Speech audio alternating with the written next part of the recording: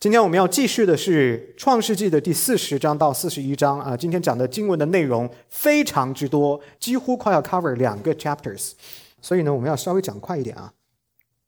还是按照我们的传统，只读第1到4节，40章的1到4节，后边的经文呢一边讲一边读啊，节约时间。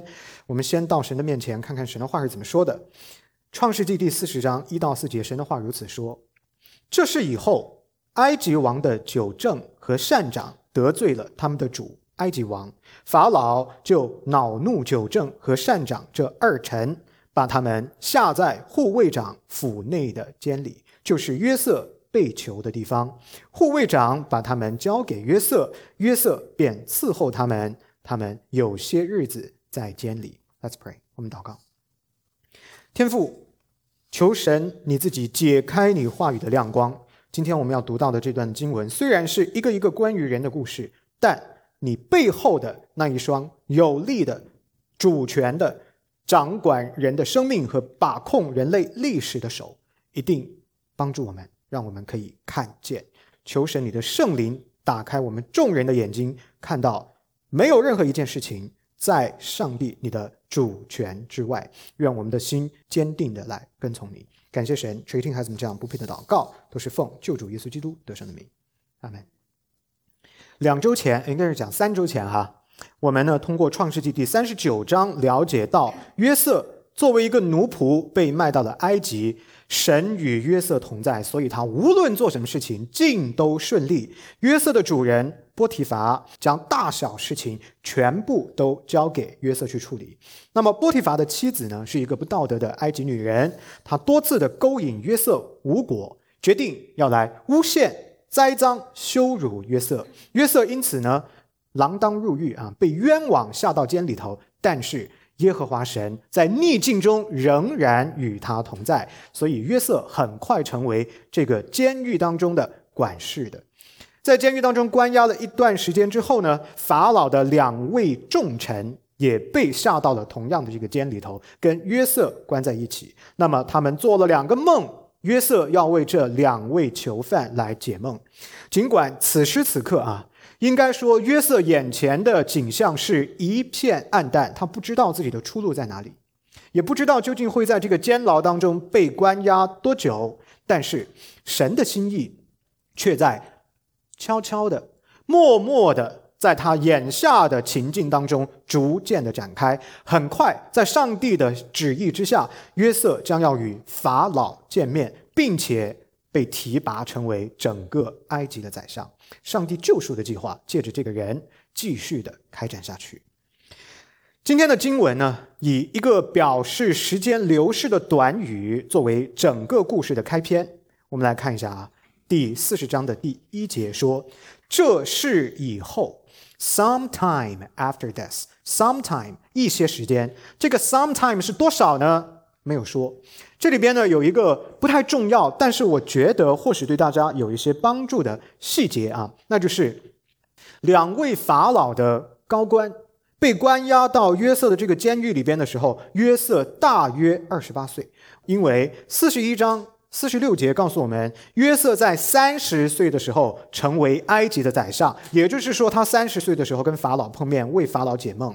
而41章的第1节告诉我们，约瑟为2个囚犯解梦和约瑟为法老解梦中间间隔了2年，也就是说我们可以倒推回去，30减2等于28。那么在他为2位高官解梦的时候呢，约瑟28岁。17岁的约瑟被卖到埃及，28岁的时候还被关在监牢里。这就意味着当时的约瑟至少已经在异国他乡生活了超过10年的时间。那么我们要问的是，这10年的背井离乡以及牢狱之灾，在上帝的计划当中究竟有怎样的心意呢？为什么要让约瑟经历这一切呢？而在座的各位弟兄姊妹们，你们也要想啊，你们生活当中经历到的很多长时间的折磨、疼痛跟痛苦，会不会有上帝美好的祝福和心意在里面呢？这是我们今天要主要解答的一个问题啊。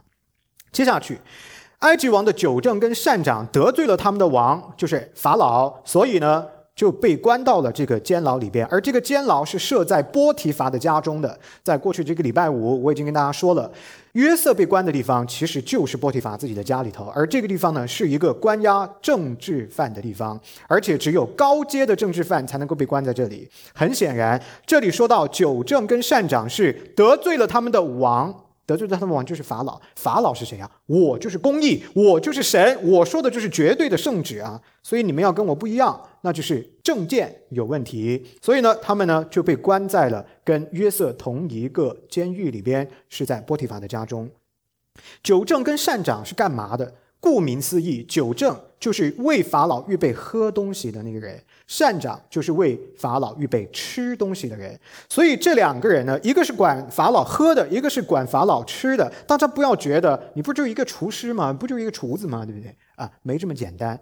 君王吃的东西一定不能有任何的危险，像这种吃到嘴巴里边会有生命之忧的事情，一定要交给亲信去负责。所以他们在地位上绝对不是一般人，而是直接参与在法老最内层生活当中的高阶的官员。第4节说，护卫长把他们交给约瑟，约瑟便伺候他们，他们有些日子在监里。这一段经文呢，告诉我们，约瑟是跟这些高阶的埃及官员们关在一起的，而约瑟本身呢是一个奴隶，而且是一个希伯来人。再加上这个监狱又是设在护卫长波提乏的家中的，护卫长波提乏自己就是一个高阶的官员。护卫长是干嘛的？他不是被派出去打仗的这种军人哈，他是专门保护法老的，相当于我们中国讲的皇帝身边的御林军的头啊。所以呢，他也是一个高阶的官员。也就是说，约瑟身边出现的人全是埃及这个国家里边最高阶的官宦。那么我们似乎就有点隐约的感觉到约瑟的命运开始变得有点不简单起来了，似乎可以隐约的感受到神的旨意在整个事件背后有他的计划，有他的把控，似乎约瑟是有意识的被上帝放在这些位高权重的囚犯当中的。接着往下看第5节，被囚在监之埃及王的九正和善长2人同夜各做了一个梦，各梦都有讲解。他们对他说，我们各做了一个梦。他们指的是九正跟善长，而这地方的他指的是约瑟。他说，我们各做了一个梦，没有人能够解。约瑟说，解梦不是出于上帝吗？请你们将梦告诉我。约瑟所说的这个话充分的表明啊，他把自己已经视作是耶和华的先知了。什么意思呢？我要为你解梦，而我认为解梦不是出于我自己，是出于上帝，但我却可以被上帝使用来讲他的话，这个叫什么呢？先知。所以约瑟讲这话的时候是明确的把自己放在了一个先知的角色上，因为神是主啊，只有他能够知道未来，决定未来。因此约瑟强调，任何以人为本的解梦还有对未来的预言都是不允许的。因此呢，任何人本主义的解梦都是无效的。然后呢，约瑟很平静地告诉这2位高官说，我是神的先知，也愿意为你们解梦，但是不是靠我的能力，是要借着上帝的开启，上帝的智慧，上帝的恩典，我就可以将你们梦境当中的意思一五一十诚实的告诉你们。在这里呢，请注意了，我们可以窥见的是一个非常重要的东西，叫做约瑟的神学。注意哦，你不要小看了这句话啊！约瑟讲的这句话，解梦不是出于上帝吗？就这么一句话，我们可以知道约瑟的神学。对于约瑟来说，神是造物主，一切都是由神所造，并且由神预先决定，由神掌管的。所以约瑟很清楚的知道，解梦不是依靠人的能力，而是依靠天父的意志。解梦的基础是人要对造物主的主权有完全的顺服。你如果都不相信上帝有超越一切的主权，就别说解梦了。换句话说，约瑟要为2位囚犯解梦，并非是靠着这种玄幻的模棱两可的法术啊、魔法呀、异教啊、玄学呀、哲学呀，都不是，而是要借着严谨的神学来处理。从某种意义上头来说，约瑟对于自己和神的关系呢是没有怀疑的，他似乎非常笃定地相信自己就是上帝所拣选，而且愿意启示他的那个先知的角色。如今如此冷静淡定的约瑟，在这个解梦的问题上边，其实也是很自嘲、很讽刺的。为什么这么说呢？你看他今天在埃及11年之后，他可以侃侃而谈，笃定地讲，解梦可不是靠我，是靠神。但是11年前，17岁的他自己也做过2个重要的异梦，而那个时候的他并不理解梦的意思，傻乎乎的去告诉他的哥哥们，告诉他的父母，结果招来哥哥们对他的仇恨跟嫉妒。所以呢，我们说聪明反被聪明误那个时候的约瑟可能太年轻了，17岁涉世未深，不太搞得懂上帝是谁。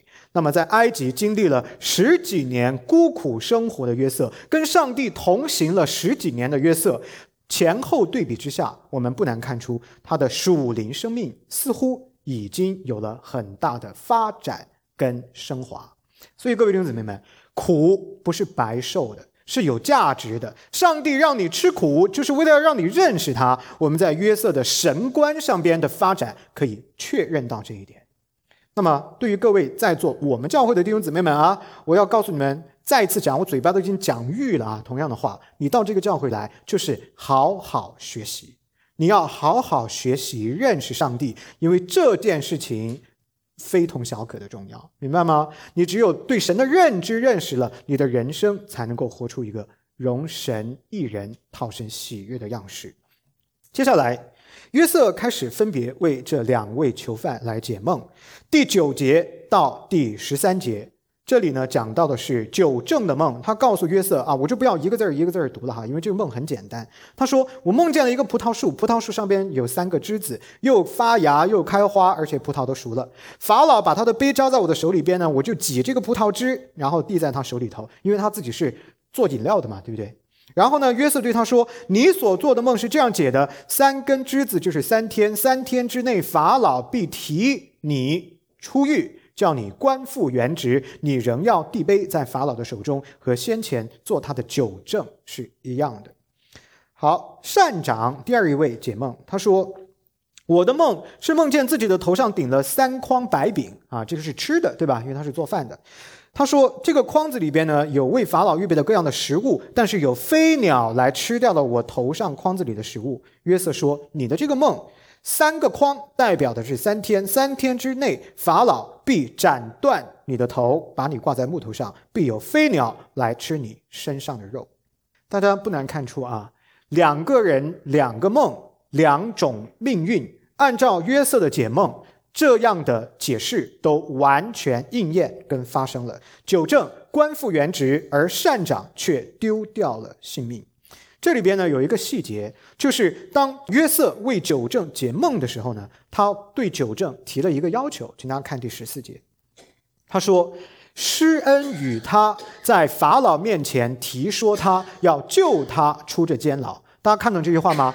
意思就是说，我为你解梦，你是性命无忧的，但是请你得救的时候不要忘记了要在法老的面前提我这个人，因为我是被冤枉入狱的，请你呢要帮助我脱离这个苦境，让我可以从这个监牢当中得释放可以离开。然而我们根据40章23节的内容可以看到，官复原职性命无忧的这个9正呢，却忘记了这个承诺，食言了。这一忘就是2年，一个字儿都没提都没提约瑟，2年就过去了。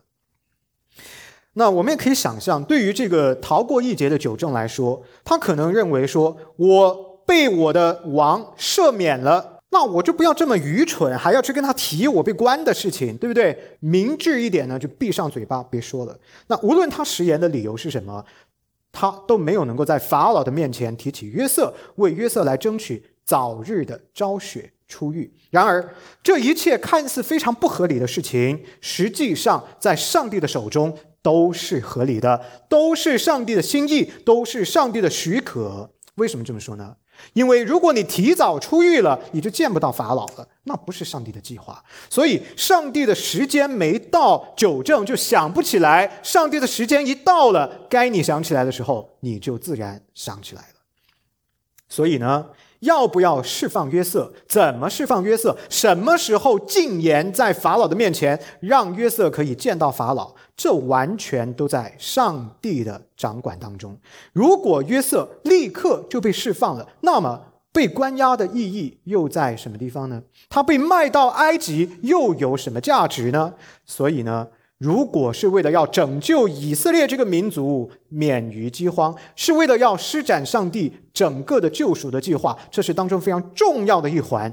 当然，九正不能在这个时候想起自己的承诺来，这些都完全在上帝的掌管当中。表面上看起来是九正对约瑟食言，但是这件事情对于约瑟的家人还有整个的埃及来说，都有上帝的主权的掌管，都是上帝的旨意。这个地方再次给我们看到什么是神至高的主权下的预定。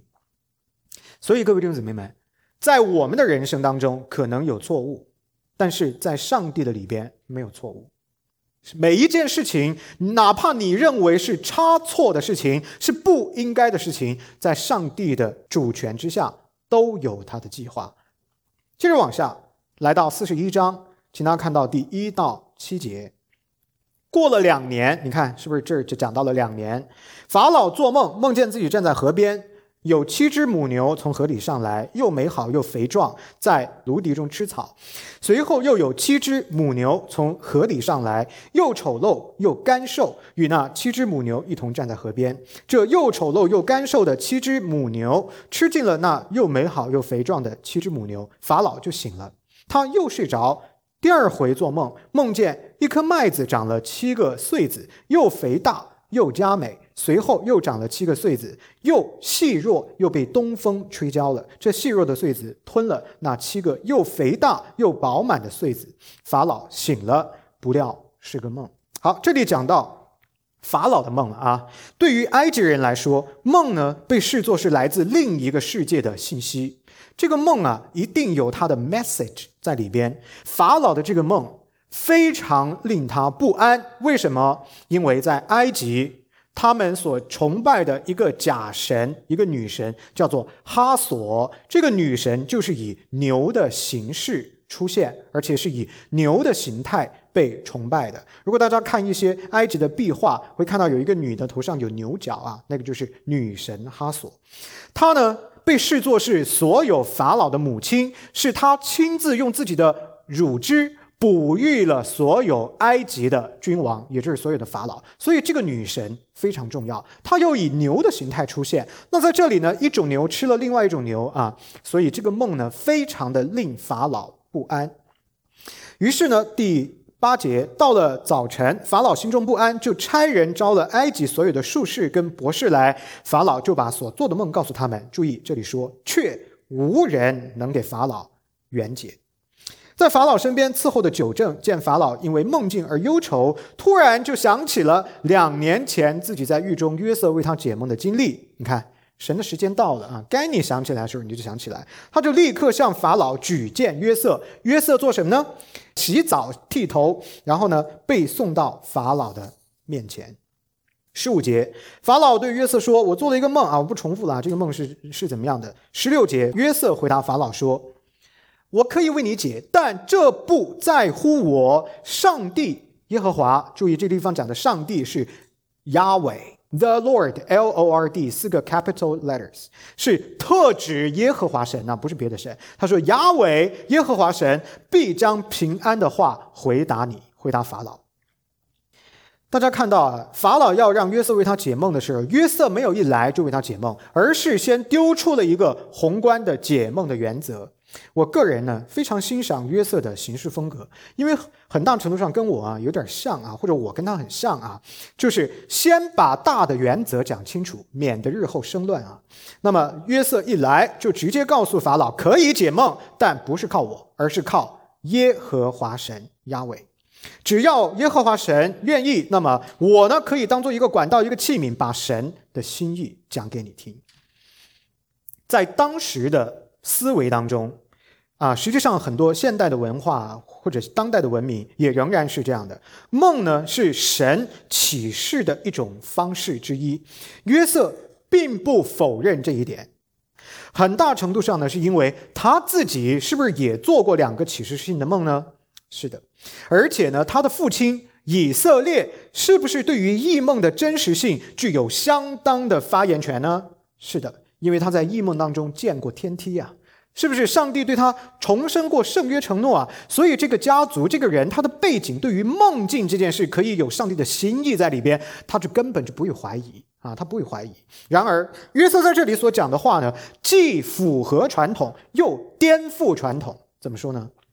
因为传统上解梦是通灵的人或者叫做法师巫师这一类的人能够做的，但是约瑟却在这个地方说，解梦是在乎耶和华神的心意，直接一下子给他推到了最高峰，直接跟至高神耶和华连接在一起。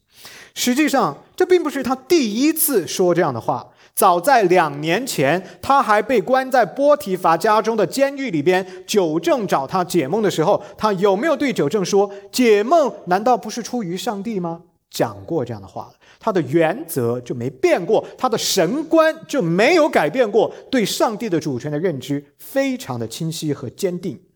启示之神耶和华当然是可以向他拣选的任何人来启示他自己的意思的，所以约瑟的意思在这里对法老讲的这句话很明确，说梦可不是什么人的特权，梦是上帝的领域。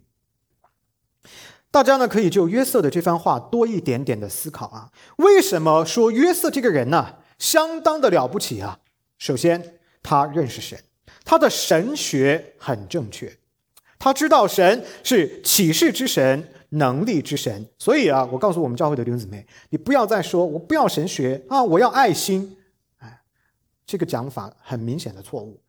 爱心是建立在对神的认识上的，没有神学，没有对上帝正确的认知，你是不可能明白别的事情的。所以要学习要认识神我们在约瑟的身上看到正统的神观对于处理很多的问题是至关重要，是根本根基性的基础，这是第一点。其次，他颠覆了整个埃及异教崇拜的传统，将独一真神耶和华引入到埃及这个多神崇拜、偶像崇拜、假神崇拜的环境当中。第三，他的这番话首先是对法老的高级官员们说的，然后是亲自当面对着法老说的。要知道法老是谁各位弟兄姊妹，你们了解埃及的文化，你们应该知道法老自己把自己视作是神我就是神，结果你竟然告诉我说解梦是需要耶和华才能够做的，那是另外一个神。这是什么意思呢？对于耶和华神的引入，很大程度上就是在挑战或者叫消除埃及的假神的能力。这一件事情既需要正确的神学观念，就是要有知识，同时还需要有胆量，对不对？你要挑战一个法老，他说他自己是神，你要告诉他你不是，你看你自己都解不了你的梦只有我们的真神，独一的真神耶和华才可以。所以这是一个需要胆识的事情。那么耶和华神是不是比埃及地里边的假神偶像有更大的能力呢？那不是废话吗？ Of course， 当然了，对不对？那么后来的出埃及记当中记载了10灾，这10灾所对应的就是埃及境里头各种型号、各种功能不同的假神，一个一个全部都要通过这10灾服在独一真神耶和华的权柄之下。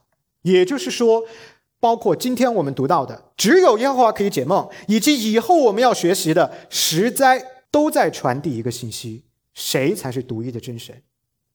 耶和华。你们拜的这些假神， of course you can worship any gods, you can create any gods， 不是你创造的神就一定是真的，真神只有一位各位弟兄姊妹，是谁呢？ Yahweh, the Lord， 耶和华神。所以埃及人认识耶和华的这个功课啊，实际上是从约瑟面见法老，就这么一句话，从这儿就开始了。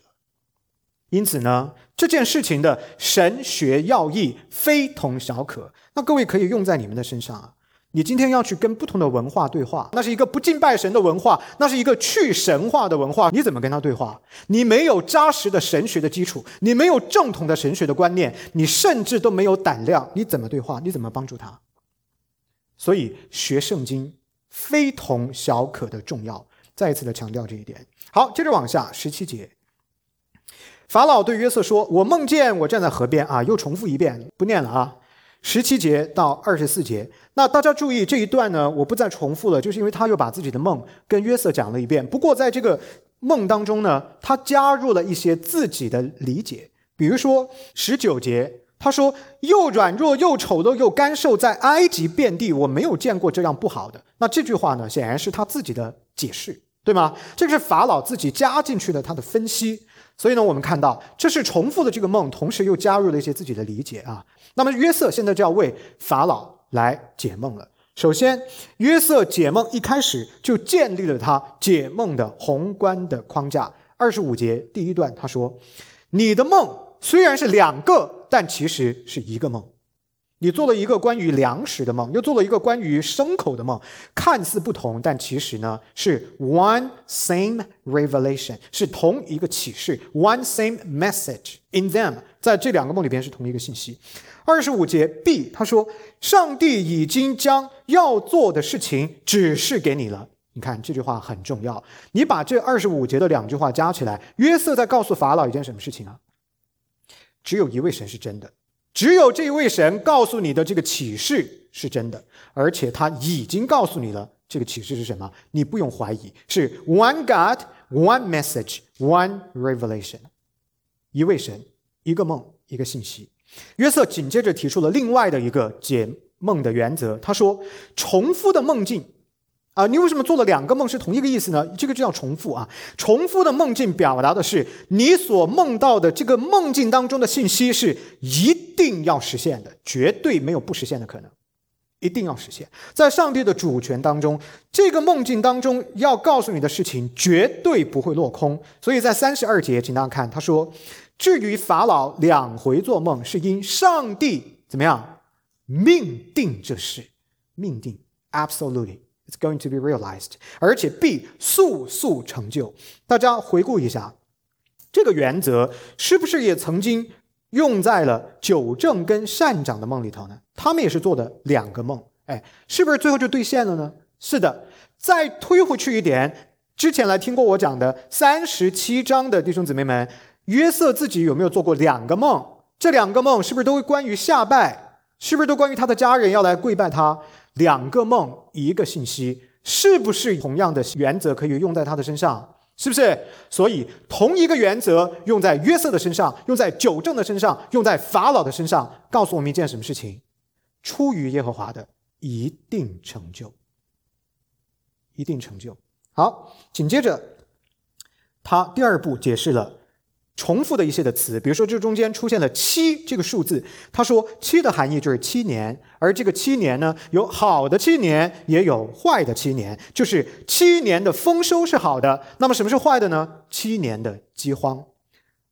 请大家看到第26节到第27节，7只好母牛是7年，7个好穗子也是7年，这梦乃是一个。那随后上来的7只又干又瘦又丑的母牛是7年，那7个虚空被东风吹焦的穗子也是7年，都是7个荒年。约瑟详细的说明了，总共加起来有14年会出状况。他说，首先埃及会迎来7年的大丰收，紧随其后的就是7年的大饥荒，而这个饥荒的程度之严重，严重到以至于埃及人都想不起来之前那7年的丰收究竟长个什么样子。太苦了，太难了，难道连美好的日子都回忆不起来了。所以在29节他才说，埃及遍地必来7个大丰年，随后要来7个荒年，甚至在埃及地都忘了先前的丰年，全地都被饥荒所灭，因那以后的饥荒甚大，便不觉得先前的丰收了。你看，用这种对比的方法告诉我们，他们将要面对一个很大的困难。那么解梦的最后一步，约瑟呢超出了法老的要求，他主动的顺势的就梦境当中的这个饥荒给了应对方案。这个是法老没要求的，但是他聪明啊，这聪明在这儿。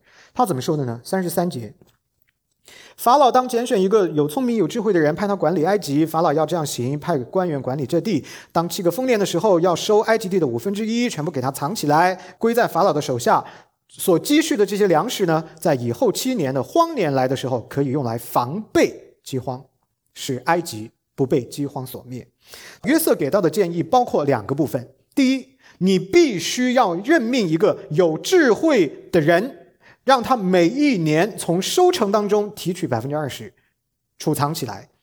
那么这些储存的粮食在饥荒的时候可以用来拯救整个的埃及。第二个是关键，他说这个人他必须要能够治理全埃及，他必须要位居高位，必须是1人之下万人之上。他可以在你法老之下，但是呢，他必须要有极大的权柄来推动这个事情。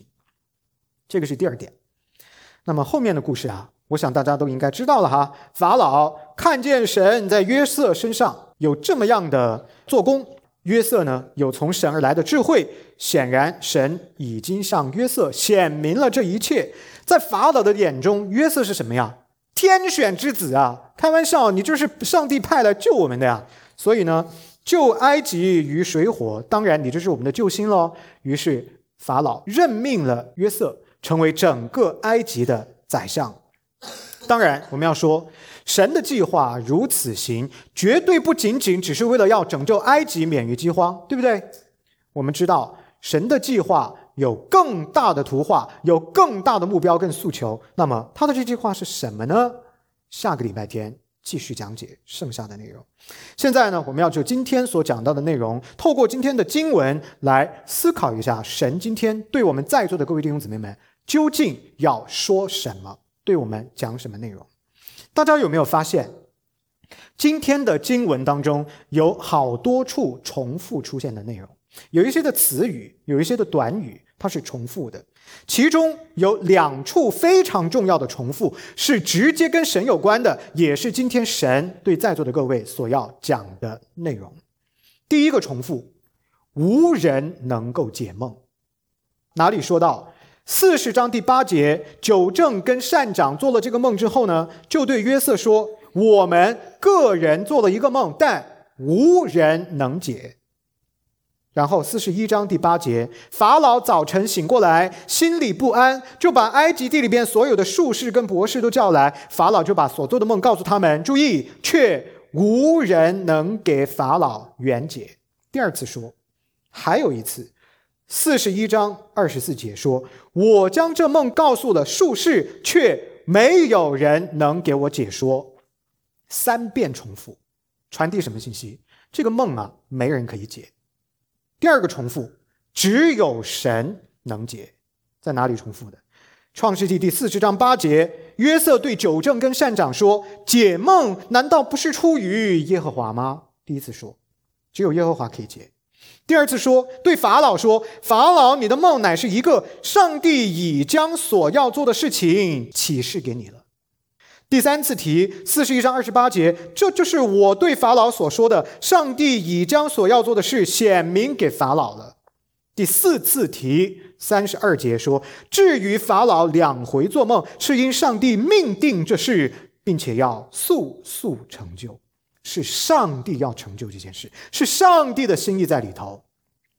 2处的重复，一个提问，一个回答。谁可以解梦呢？没有人可以解，只有耶和华神可以解。一问一答，给我们清晰的答案。谁能解梦？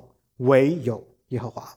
为什么除了他之外，没有别的人，没有别的神，假神可以解梦？因为只有神有绝对的主权，他可以在梦中自我启示，启示自我。听得懂这两句话吗？是不一样的意思哦。只有他可以自我启示，也可以启示自我。而自我启示的神所启示的自我，只能由他自己才能够解释，没有别的人可以解释。更别说什么假神、什么术士、什么巫师啊，这些都是胡说八道、开玩笑的。只有神自己可以对他自己的心意做出解释。所以解梦这个问题实际上是什么问题呢？是上帝的主权问题。上帝的主权问题实际上是什么问题呢？是上帝是谁的问题。你如果不认识上帝，你就不会知道他的主权。你如果不知道他的主权，你就不会懂为什么今天这个经文要传递这样的信息。换言之，解梦的问题既跟神耶和华是怎样的神有关，又跟这样的神怎样做事有关，还跟这样的神这样做事，你为什么要这样做事有关。说到底就是跟神自己有关。那这不就是又绕回来了吗？绕回到哪里？学圣经，学上帝是谁，神学 theology。 你们英文好的啊， Theo T-H-E-O， 这是 Greek for God， 这个词是希腊文的神的意思。 L-O-G-Y 这个是变形，实际上是哪个词呢？ Logos， 希腊语的真理。关于上帝的真理就是神学。你做基督徒的，你不认识神，你要认识谁？清楚吗？所以不要再说我得救了就可以了，我得救了就万事大吉了。错了，朋友们，上帝要你认识他，不然他干嘛启示这样的一本圣经给你呢？不然他干嘛要这样来对你说话呢？认识神是你整个人生的根基和基础，教会就是为了这件事情而设立的，好吗？所以要来教会，要认识神，要敬拜他，是要建立在理智对圣经的认知上。自我启示的神启示自我，自我启示的神启示他的信息，全部写在哪里？圣经当中。所以你做基督徒的不读经，怎么可能做不好基督徒的啊？要做基督徒就一定要读上帝的自我启示，不然你没有办法认识他啊。这些道理其实就是很简单嘛。但是你看，上帝就是这么样的有爱心，用了这么大一段的人类历史，用了这么大的一盘棋，还启示出来写给我们，就是要对我们讲这么一个简单的信息：认识我耶和华是你生命的根基。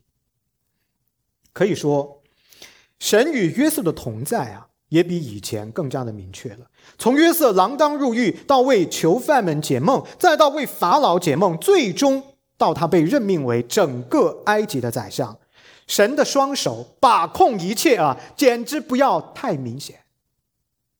表面上看起来，舞台上出演的是谁呢？人，一个一个的角色，约瑟啊、酒政啊、善长啊、法老啊，你能够看得到的是什么？舞台上可以看得到的演员。但是背后是谁在操控这一切呢？谁在掌管这一切呢？那双手，那双看不见的手，是耶和华神的。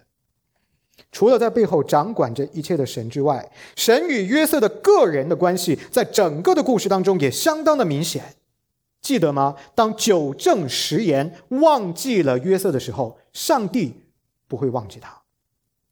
上帝要在他的计划当中使人想起他，然后使用他，为的是要来执行自己的圣约承诺。所有的事情精巧精致，毫无偏差，这就是我们所崇拜的这一位神。大家有没有感受到，这位神跟你在庙子里边拜的那些假神偶像是不一样的？这一位神跟那些文化当中的，跟那一些其他宗教信仰当中的神是不一样的。我们敬拜的耶和华神可是一位 living God， 是一个 personal living absolute God， 他是一个绝对的有位格的活着的神。为什么？因为只有活着的神才能够制定计划，因为只有活着的神才可以使用一切的事情，保持他自己，实现他自己的承诺，不改变。这位神可不是死的，这就是独一真神的特征。各位弟兄姊妹们，一定要了解到这些神的属性啊，对于建构我们的人生非常的重要。同时，上帝跟约瑟的关系的亲近，上帝对整个人类历史的把控，可以放得很大，也可以缩得很小。你可以从很宏大的宏观来理解这件事。整个人类的文明，从创造宇宙万有到最终的审判，有没有哪一件事情在上帝的主权之外呢？没有的。你也可以把它缩得很小，小到哪里？小到你这个人，你的人生，你的决定，你的想法，你人生所经历的高处低处，你所拥有的欢笑眼泪，你所拥有的健康疾病，无论是什么，有哪一件事情在上帝的主权之外呢？没有的。清楚吗？所以要能够看到大的图画，也要能够缩到自己的身上，这就是你要相信他的原因，因为他掌管一切，而你就是一切当中的一环，他当然就掌管你，掌管你的人生。所以我要鼓励我们中间已经信了的弟兄姊妹，把你的人生妥妥当当的、服服帖帖的、毫无保留的交在神的手里，不会出错。而我们中间还没有相信神的，还在犹豫不决的就是你的人生是活在上帝的主权的外面、恩典的外面的弟兄姊妹，你现在明白一件事，实际上你在他的外面吗？你没有，只是你还没有能够懂得他的恩典的美，他的主权的高大权，只是这样子而已。所以你要怎么办呢？聪明有智慧的人就赶快调转，说哎呀，你是这样的一位神，反正我做什么事情都不可能跑到你的外面去，我就顺服你，我以信心回应你，这就是智慧了啊！一句话，神至高的主权就是今天经文的基本主题。埃及，无论是他在整个救恩历史当中的角色，还是这个民族将来的发展，他的未来，都完完全全的被掌管在以色列的神耶和华的手中。圣经明确的启示我们，神在这个地上兴起君王，又使他们扑倒。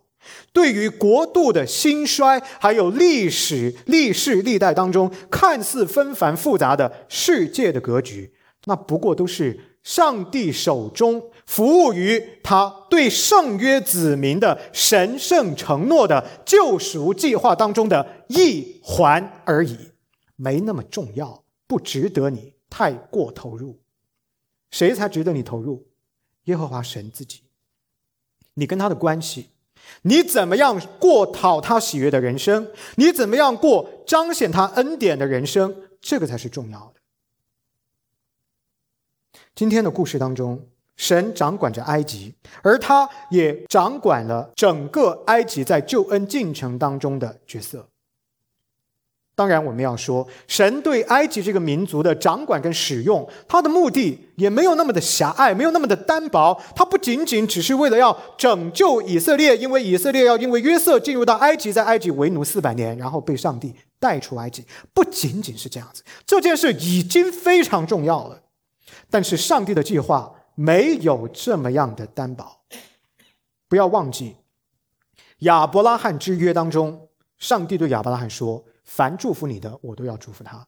万国万邦要因为亚伯拉罕的信心而蒙福。所以在上帝的计划里边，绝对不仅仅只是关于一个民族叫埃及，另一个民族叫以色列，只有这么2个国家2个民族而已。上帝的胸怀，上帝的计划乃是全地，是万国万邦。那么掌管一切，是一个希伯来人约瑟在埃及上位，这样的一个历史的事件，是不是服务于上帝神圣的亚伯拉罕之约呢？是不是服务于他的圣约承诺呢？有没有符合他慈爱的本性、饶恕的本性，以及他救赎的计划呢？当然有。所以再往上走一步，至高神耶和华将这个希伯来人约瑟，一个做奴仆的人，提升为埃及的宰相，为的是要拯救以色列免于将来的饥荒。那么同一位主权的神，会不会为了要拯救全地，使万国万邦都得拯救，而将他自己另一位受苦的仆人高举起来呢？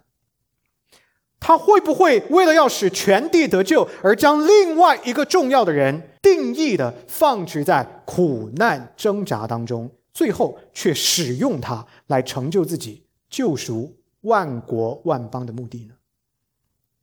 这个答案不要太明确啊。Of course， 当然，神就是这么样做的。他高举了自己独一的爱子耶稣基督，他把他钉死在十字架上，为的就是要使一切在他的计划当中相信耶稣基督的人，可以透过十字架而得生命的拯救。而在座的各位，包括我自己在内，我们就是这个计划当中的一份子。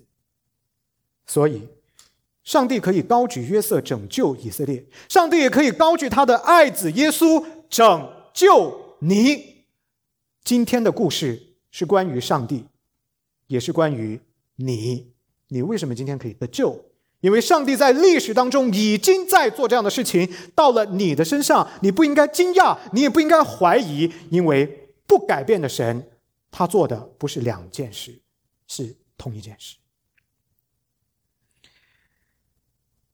如果对于这个问题，你相不相信上帝会兴起耶稣基督来拯救你？你的回答是 Yes， 感谢神，我为你的信心而赞美神。各位弟兄姊妹，在座的朋友们，神所做的事情，无论是在过去，还是在现在，还是在将来，无论是在埃及，是在以色列，还是在美国，在任何一块由他所造的土地上，都必不违背他自己的本性。他兴起约瑟拯救以色列，也兴起自己的儿子耶稣基督拯救你。所以各位弟兄姊妹，无论你的生命当中正在经历哪一种类型的7年，丰收的7年，还是饥荒的7年，无论今天的你是站在高山之上，还是走在低谷当中，无论你今天是在疾病当中，还是在健康当中，无论你的情形，你的状况是什么，今天的经文告诉你一件事，上帝绝对不离开你，上帝绝对的与你同在，上帝爱你，要拯救你。他在历史当中所做的事情，就是要传递这个信息给你。他在圣经当中所启示的故事，就是要传递这个信息给你。他在今天把你招到十架圣约，让你坐在这儿听这番话，就是要告诉你，他救你，他爱你。所以你要怎么做？你要爱他，你要全心全意的相信他，不要怀疑。信靠神，因为他的美好旨意值得你信靠。信靠神，他的信实救赎值得你信靠。